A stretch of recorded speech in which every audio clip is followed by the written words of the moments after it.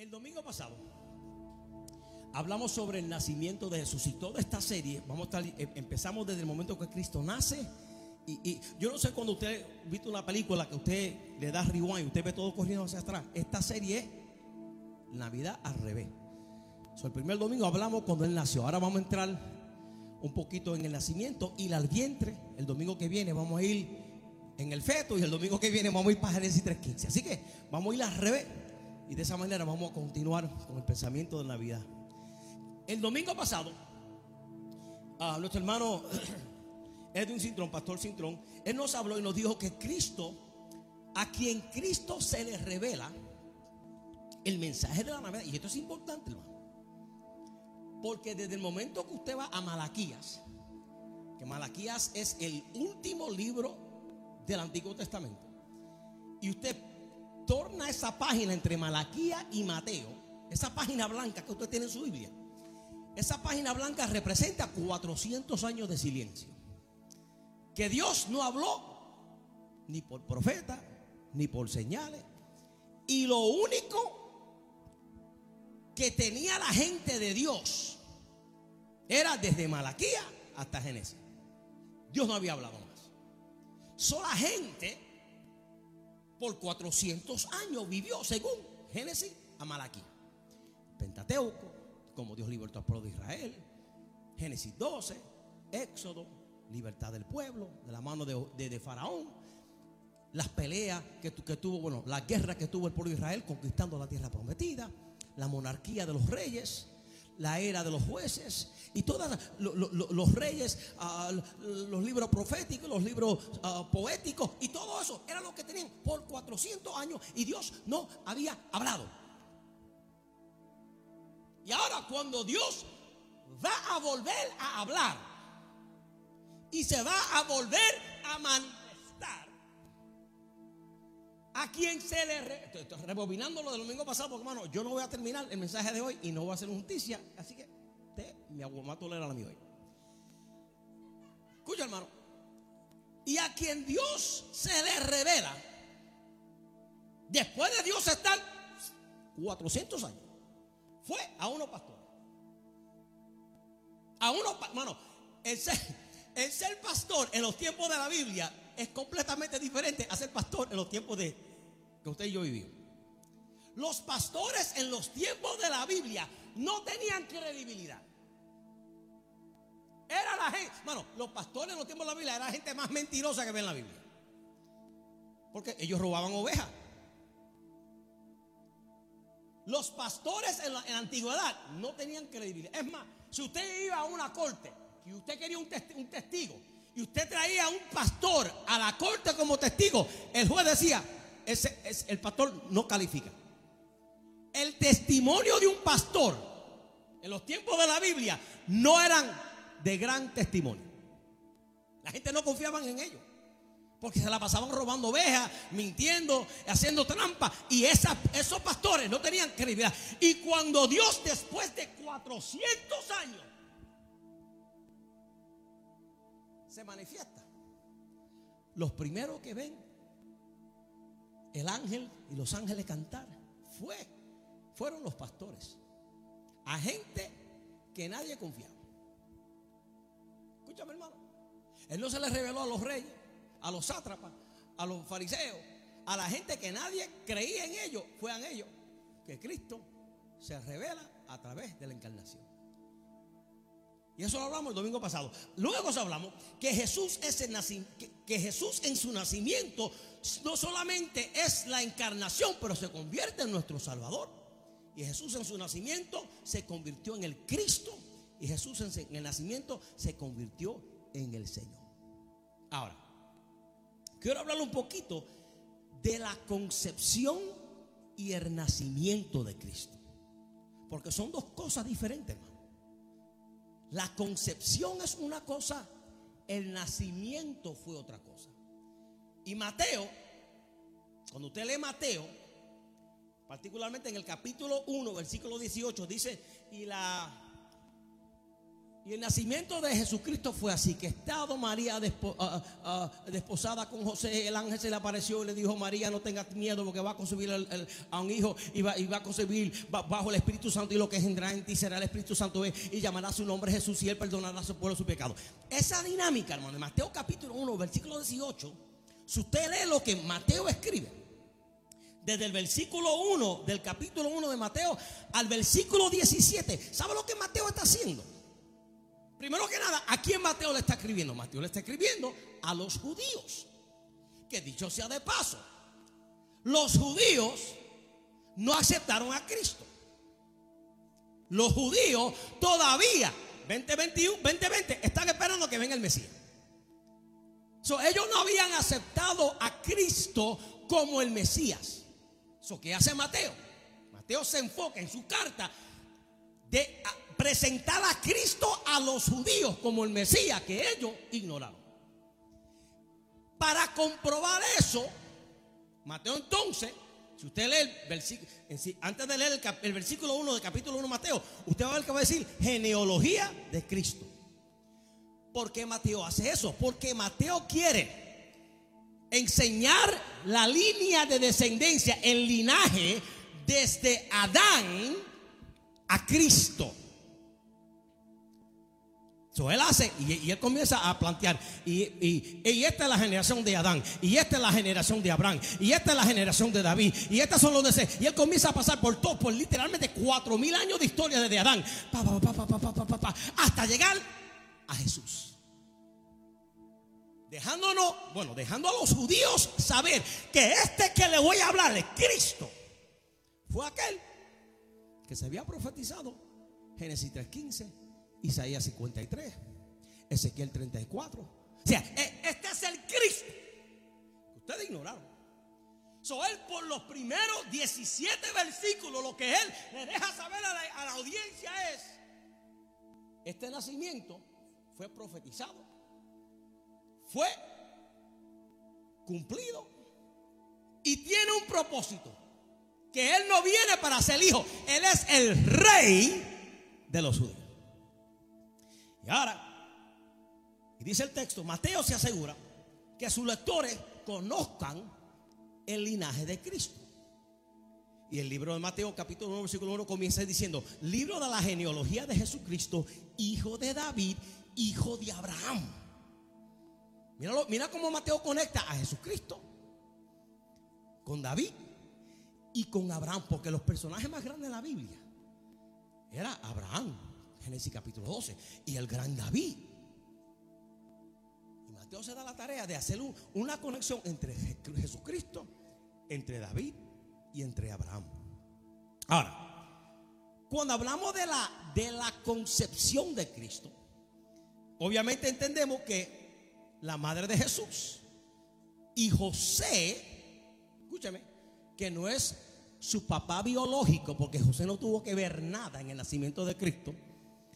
Ellos eran parte, María y José, escucha esto, del linaje de la promesa, aunque José no contribuyó en nada en el nacimiento de Cristo. Pero el hecho de que José era el, how do you say, the surrogate father, el padre suplente, él también cae dentro de la promesa abrahámica que vemos en Génesis capítulo 12. Ahora, cuando hablamos de concebir por definición significa quedar embarazado. Y aquí yo creo que todo el mundo sabe lo que significa concebir, ¿verdad? Yo no tengo que darle un PowerPoint y enseñar lo que es concebir, ¿okay? Por Richie, usted sabe lo que es concebir, ¿verdad? Pedro, ¿tú sabes lo que es concebir? Ok, suave, ok. Concebir por definición significa quedar embarazada. Ahora, nacimiento no es lo mismo, porque nacimiento por definición significa el surgimiento de un nuevo individuo del cuerpo de su madre. ¿Y qué es lo que le estoy diciendo? Una persona puede, ¿sabe cuánta gente yo sé que han concebido y no han podido parir hijos? ¿Sabe cuánta gente concibieron y no pudieron ver el nacimiento de esa concepción? Madre que en el vientre perdió a su hijo, su hija.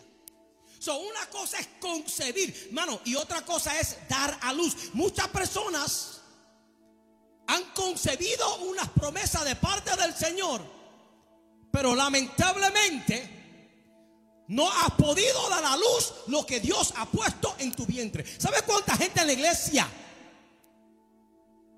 han concebido palabras, promesas, victorias? Dios puso en ti una semilla, Dios puso en ti una promesa, Dios puso en usted una palabra, y con el tiempo algo ha sucedido que usted no ha podido dar a luz, hermano. Yo conozco muchas personas, hermano, que tienen mucha palabra. Ay, que Dios me dijo, y Dios me dijo. Y cuando yo tenía 13 años, yo estaba en un culto y el profeta me dijo: ven acá, siervo, que tú vas a tocar las naciones. Y tú ni tocas la pandereta en la iglesia. Hermano, no es suficiente concebir, tienes que dar a luz, hermano. No es suficiente escuchar una palabra de parte del Señor. ¿Sabes? Cuando vienen los profetas, todo el mundo viene a la iglesia. Mira que el profeta está en el parque de allá, a cruzar la calle, voy para allá. Mira que el profeta va para esta iglesia, voy para allá. Y todo el mundo está detrás de escuchar. Hermano, Dios te puede hablar hasta que se te explote el tímpano, pero si tú no das a luz, tú solamente estás concibiendo y nunca va a cumplir lo que para contigo Dios tiene, hermano. Gente que están, no me gusta esa palabra, pero preñada de palabra y nunca dan a luz. Por eso María concibió, pero María dio a luz. María concibió la promesa, pero María dio a luz. Ahora, la concepción puede ser en cualquier lugar. El dar a luz tiene que ser específicamente en un lugar específico. Por lo menos en el caso de María. Yo no sé dónde estaba María cuando el ángel se le apareció. María, bienaventurada era entre las mujeres. Quiero decirte, escucha esto, que el ángel dice: María, mira, tú vas a quedar embarazada. Y le dice: y by the way, no es con José. Y by the way, el Espíritu Santo, que dicho de paso, el Espíritu Santo, no se ha escuchado al Espíritu Santo por 400 años. Y el Espíritu Santo te va a embarazar.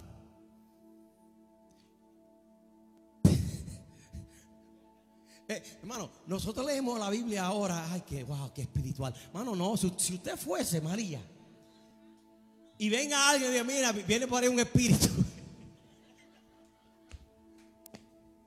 O si usted es José y María te dice: José, mira, hermano, esto es un escándalo. Esto del nacimiento es un escándalo, hermano. Mira, hermano, mira. Concebir cualquier lugar, dar a luz, varias cosas tienen que suceder. Por eso Pablo dice en Gálatas capítulo 4, versículo 4, dice: pero cuando vino el cumplimiento del tiempo, Dios envió a su hijo, nacido de mujer y nacido bajo la ley, para que redimiese a los que estaban bajo la ley, a fin de que recibiésemos la adopción de hijos. Mucha gente me ha preguntado: pastor, pero ¿por qué Cristo no nació en este siglo, en el siglo XX? ¿Por qué Él tuvo que nacer en los tiempos de, yo no sé, de la Huácara por allá? ¿Por qué no nació hoy con tanta tecnología? Sería tremendo que Él naciera hoy. Pablo dice, Gálatas 4:4, Cristo tuvo que nacer cuando vino el cumplimiento del tiempo.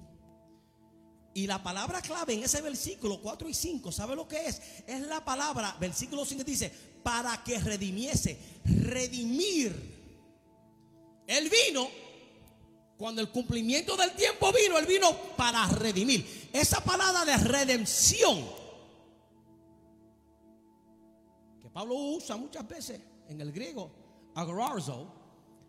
Esa palabra es comprar, esclavo. Entonces, ¿qué pasa? Si Cristo hubiese venido hoy y que morir en una cruz, eso es un escándalo. ¿Por qué? Porque cuando Jesús nace, dónde Él iba a nacer y cuándo Él iba a nacer, era importante para nosotros entender la obra expiatoria de la deidad de Dios. Si Cristo hubiera nacido hoy, hermano, su sacrificio en la cruz no tendría sentido. Es más, si usted ve en CNN a alguien en una cruz crucificado, lo van a llamar, bueno, eso es acto terrorista. Nadie va a entender el concepto. Pero en los tiempos que Cristo vino a la tierra, sacrificio, redención, expiación. Si Cristo viene, imagínate a Cristo en el 2020 diciendo: yo soy el Cordero de Dios que quita el pecado del mundo. Y como cordero fue llevado al matadero. Mire, hermano, con las leyes que hay ahora para proteger a los animales, si usted mata a un animal, usted lo mete preso. Cristo no pudo venir lo que Él vino a hacer. Él no pudo venir ahora, porque ahora nosotros no íbamos a entender el concepto, porque la palabra clave es redención. Y para redimirnos, la Biblia dice que sin derramación de sangre no hay remisión de pecado. Para redimirnos, Cristo tuvo que venir. Y para venir, Él tuvo que hacerse cordero. Y para ser cordero, Él tuvo que sacrificarse y tuvo que morir. Si Cristo hubiese morido como cordero hoy, nosotros no entenderíamos la realidad del peso de la redención de Cristo. Por eso María estaba embarazada, pero tuvo que buscar el lugar adecuado para que entonces naciera. Escucha esto, hermano. María tiene una promesa, pero esa promesa no pudo hacerse realidad hasta que ella tuvo en el lugar correcto. Había concebido el Espíritu Santo. Y usted mira lo que dice la Biblia. Lucas capítulo 2 versículo 4 al 7. Dice: y subió José de Galilea, de la ciudad de Nazaret a Judea, a la ciudad de David, que se llama Belén, por cuanto era de la casa y la familia de David. ¿Para qué? Para ser empadronado con María, su mujer, desposada con él, la cual estaba encinta. Y aconteció que estando ellos allí, se cumplieron los días de su alumbramiento, y dio a luz a su hijo primogénito, dejándonos saber que María tuvo más que un hijo. Y lo envolvió en pañales y lo acostó en un pesebre. ¿Por qué? Porque no había lugar para ellos en el mesón. ¿Qué nos está diciendo Lucas? Que María no nació en cualquier lugar. María no nació en cualquier lugar, hermano. Y José está en movimiento buscando. ¿Y dónde? ¿Y cómo? ¿Y cómo? Y dice la Biblia que de Galilea fue a Judea, de Judea fue a Belén. ¿Y por qué en esa transición? ¿Por qué, hermano? ¿Por qué? Porque José pertenecía a la casa o al linaje de David. Y como había un censo, que hablamos el domingo pasado, Augusto César puso un censo que todo el mundo tenía que ser contado, y todo el mundo tenía que ir a su ciudad natal. Pues entonces José, ¿qué hace? Como él es del linaje de David, va a Belén. Escúchame, hermano. Y en ese contexto, hermano, es que entonces algo sucede y María comienza a tener contracciones. De repente, en Belén, she begins to dilate. How do you say it in Spanish? A delatar. En Belén. Ay, José, me duele la espalda. En Belén. Escúchame, hermano. ¿Por qué Jesús tenía que nacer en Belén? ¿Cuál era el oficio de Cristo? ¿Qué dijo Jesús en Juan 6:35? Él dijo: yo soy el pan de vida. ¿Sabe qué Belén significa? Ciudad de pan. El pan tenía que nacer en la panadería. Jesús, el pan de vida, tuvo que nacer en la ciudad de pan. Escúchame, hermano. ¿Y qué pasa? Cuando Cristo ahora nace en Belén, Jesús ahora tiene que nacer en Belén. ¿Por qué? Porque Jesús es el pan de vida, porque Jesús es el carbohidrato celestial, porque Jesús esa dinámica va a representar lo que Cristo va a hacer en nosotros. Por eso le dijo a la samaritana: el que bebiera de esta agua tendría agua hasta que sobreabunde. El que comiera de mí tendría comida y hasta que sobreabunde. Yo vengo a decirte, hermano, en el día de hoy, que la concepción de Cristo fue poderosa, pero donde nació fue mucho más poderoso, porque nos deja saber a nosotros que todo aquel que tenga hambre puede venir a Cristo y Él le saciará con el pan de vida, hermano. Me queda un minuto. Señor, reprenda al diablo.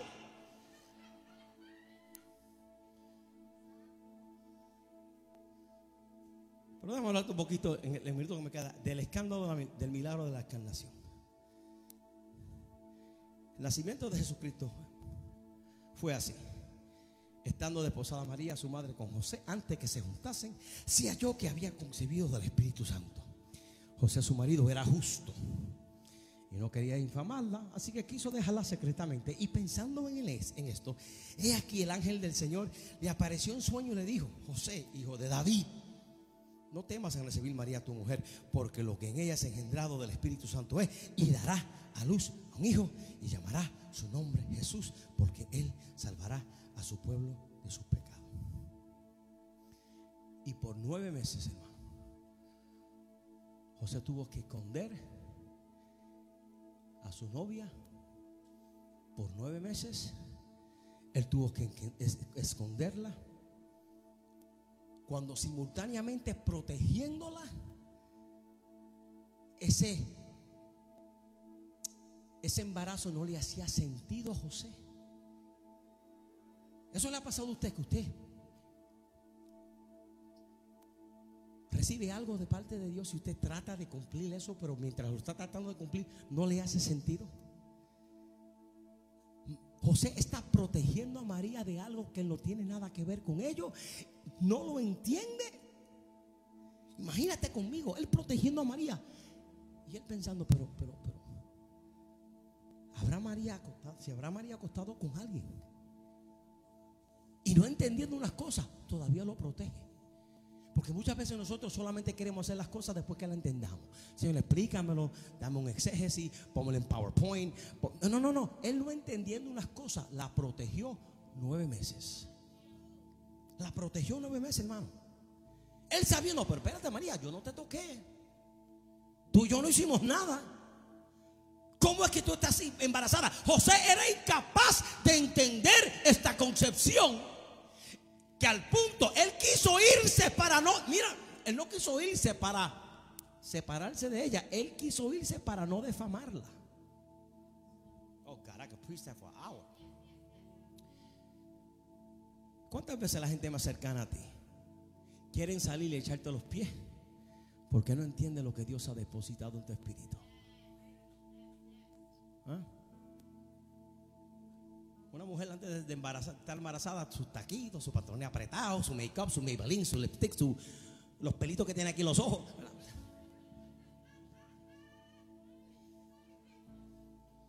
Y todo el mundo quiere un selfie contigo, todo el mundo quiere ir a comer contigo.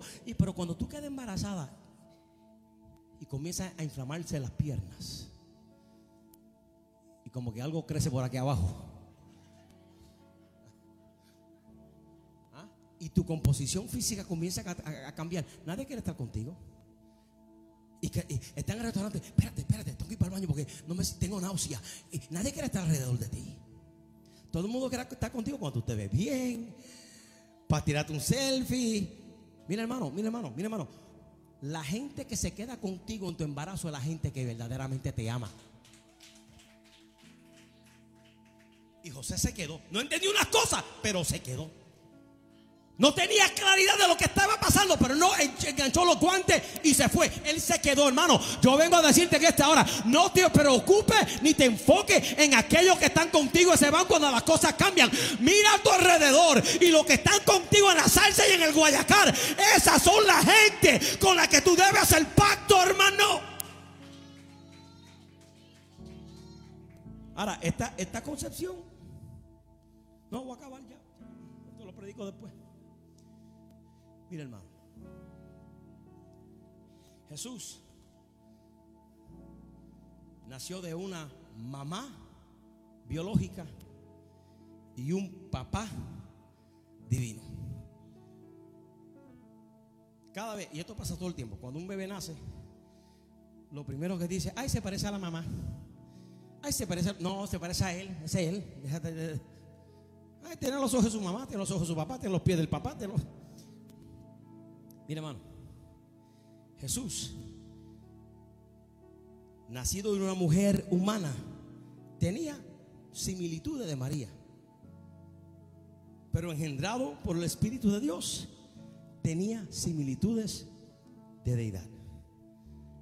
Cuando Jesús va a la boda en Caná de Galilea, y Jesús va a la boda, será el aspecto de la mamá. Jesús fue a la boda, Pero cuando Cristo convierte el agua en vino, esa era la parte del papá. Cuando Cristo lloró frente a la tumba de Lázaro, eso era parte de la mamá. Pero cuando Jesús dijo, Lázaro, ven fuera, eso era parte del papá. Cuando Jesús vio que la gente tenía hambre y tenía compasión, esa era la parte de la mamá. Pero cuando Jesús multiplicó los panes y los peces y alimentó a 5,000, eso era del papá. Y Cristo, cuando nace, hermano, Él se da la tarea de manifestar su humanidad, pero también manifestar su divinidad.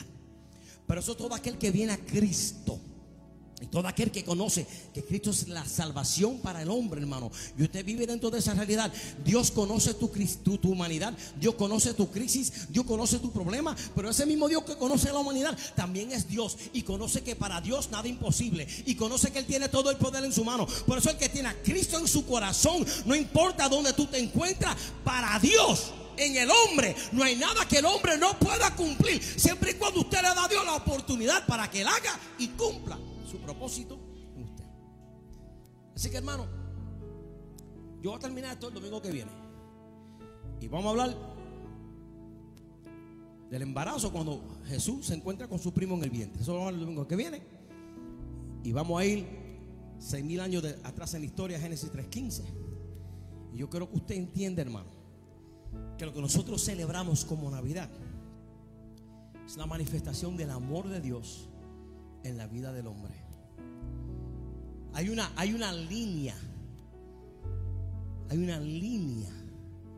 desde Génesis hasta Apocalipsis, que es la que entrelace todo: profecía, historia, monarquía, poesía. Hay una línea que lo encaja todo. ¿Y sabe lo que es? El amor de Dios. Porque Dios amó al mundo, se encarnó. Porque Dios amó al mundo, murió por nosotros. Porque Dios amó al mundo, se hizo hombre. Porque Dios amó al mundo, hizo redención para el hombre, aun cuando le fallan en el jardín. Porque Dios ama al mundo. Dios saca a su pueblo de la esclavitud de 450 años. Todo lo que usted ve en la Biblia, de Génesis a Apocalipsis, hermano, implícitamente ahí está el amor de Dios. Por eso cuando usted lee Apocalipsis, no se amedrente, hermano. ¿Sabe que la carta de Apocalipsis es una carta de amor? No es una carta de dragón, ni de fuego, ni de escorpiones. No, es una carta de amor. Y mucha gente le tiene miedo a Apocalipsis porque se pasa enfocado en los dragones. Hermano, olvídese de los dragones. Esos dragones no es para la iglesia. La iglesia va a estar allá arriba en el cielo por 7 años.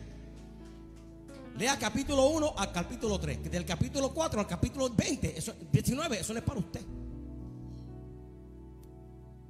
Y el mensaje de Cristo en toda la Biblia es el amor de Dios. Y se encarnó, y se despojó, y se hizo hombre, y habitó entre nosotros, según Juan capítulo 1 versículo 14. Y vimos su gloria, gloria como del unigénito del Padre. Eso es lo que hizo Cristo por ti y por mí. So, en esta mañana, en este día, yo quiero recordarte que ese Cristo que entró en el vientre de María nació para cumplir un propósito.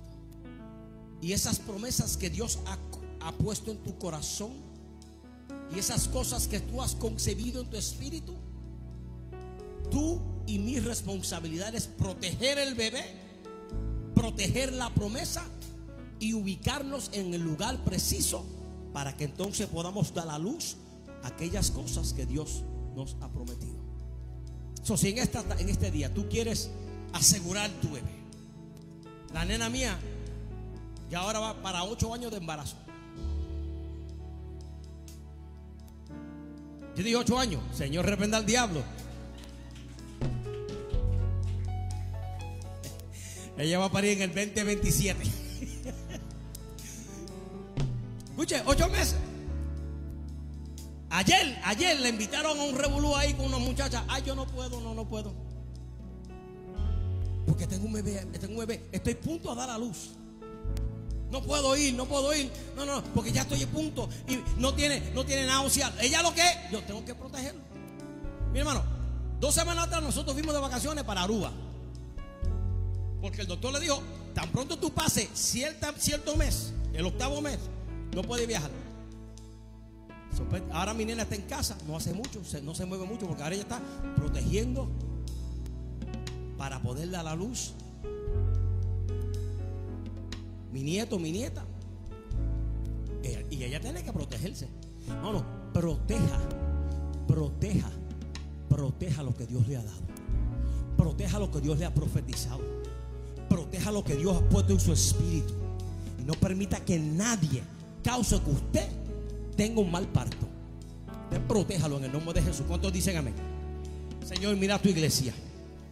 En este día venimos delante de ti. Te damos gracias porque tú, Señor, te hiciste carne, te hiciste hombre y habitaste entre nosotros.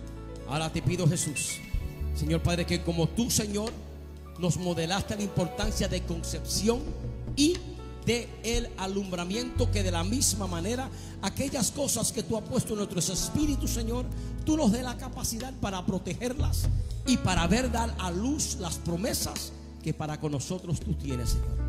Gracias, Padre, por el nacimiento del Salvador a este mundo. Rogámote, Padre, que podamos compartir esa historia de amor en Cristo Jesús. Alguien diga amén. Denle un aplauso al Señor.